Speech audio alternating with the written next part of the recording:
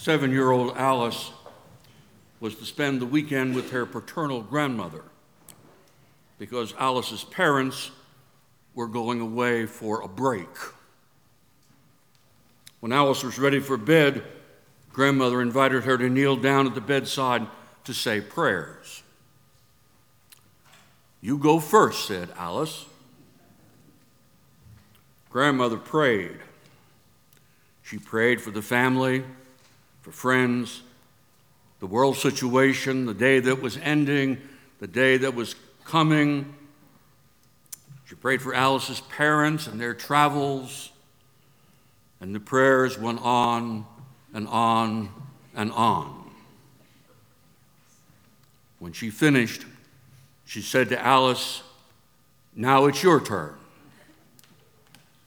Alice, with her hands folded tightly and her eyes closed, said, "That goes for me too, God. Amen."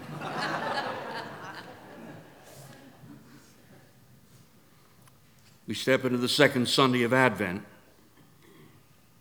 We are invited to prepare our hearts and minds for yet another Christ Mass, the time to celebrate the coming of the Christ child at Bethlehem. I have rarely met anyone who does not in some way want to be in on the expectant, hopeful feeling of this season. All around us, in the coming weeks, and certainly when we gather to worship and pray, we will be given the opportunity to say, "That goes for me too, God. Amen." This is the business of great preparation, or as the gospel puts it, it's the time of making straight the way.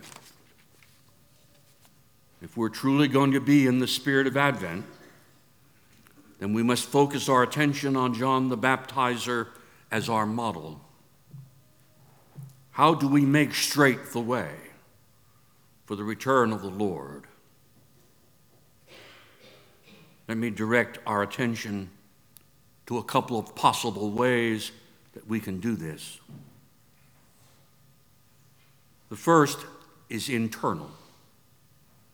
We can make a conscious decision to offer our lives to God in Christ. John said that he must decrease so that Christ might increase. We are to do the same thing. If there's something in us that does not want to walk in the path of righteousness, somehow it goes against the grain. We prefer to turn to our own way, even though it may take us straight into trouble. The call of Advent is not only be prepared, but it is also a call that says repent. The call to repent is an invitation to change the direction of our lives that may run contrary to the path of Christ. Repentance means that we're willing to admit our mistakes, to offer them over to God, to accept the consequences of our actions, and to leave behind those persons or things or attitudes that are destructive to our relationship to God. This turning from self to God, repenting from sin to goodness, this is the first task of making straight the way. It is an internal, personal decision.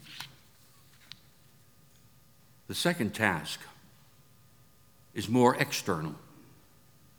It turns us from self to those around us.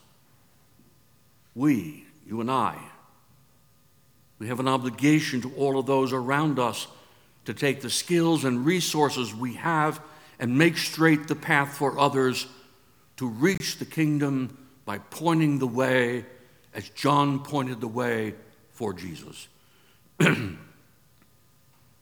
That is why I believe it is crucial that we understand that the Christian life goes beyond mere church attendance. The Christian life is more than our actions, for they can be nothing more than facts of humanism. Not just by our words and our prayers, for they can dwindle into hypocrisy. We're called in all things, word and deed, prayer and action, by what we say and by what we don't say, what we do and by what we don't do. Share the Christ story and thereby draw others into our mutual journey of making the path straight. The baptizer calls us to be beside one another, building paths for each other, and all the while allowing Christ to increase. Our repentance, our prayers, our study of Scripture, our participation, use of our resources and our service to others, these are vital to the preparation of the coming of God's kingdom. So here we have it. At least one way of preparing for Christmas is this twofold call of John: to repent and turn to the Lord Christ with all that we are, and second, to begin a life of living that reflects our love for others. In the end, the call says that our lives were not created to be our own. They were created as a glorious celebration to be shared. John shared his entire life preparing for the coming of the one who would baptize with Holy Spirit.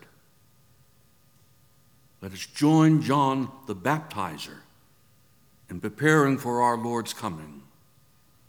Let us turn from those things, those paths that are not of God.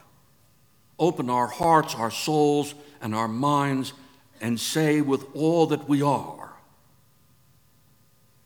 "That goes for me too, God."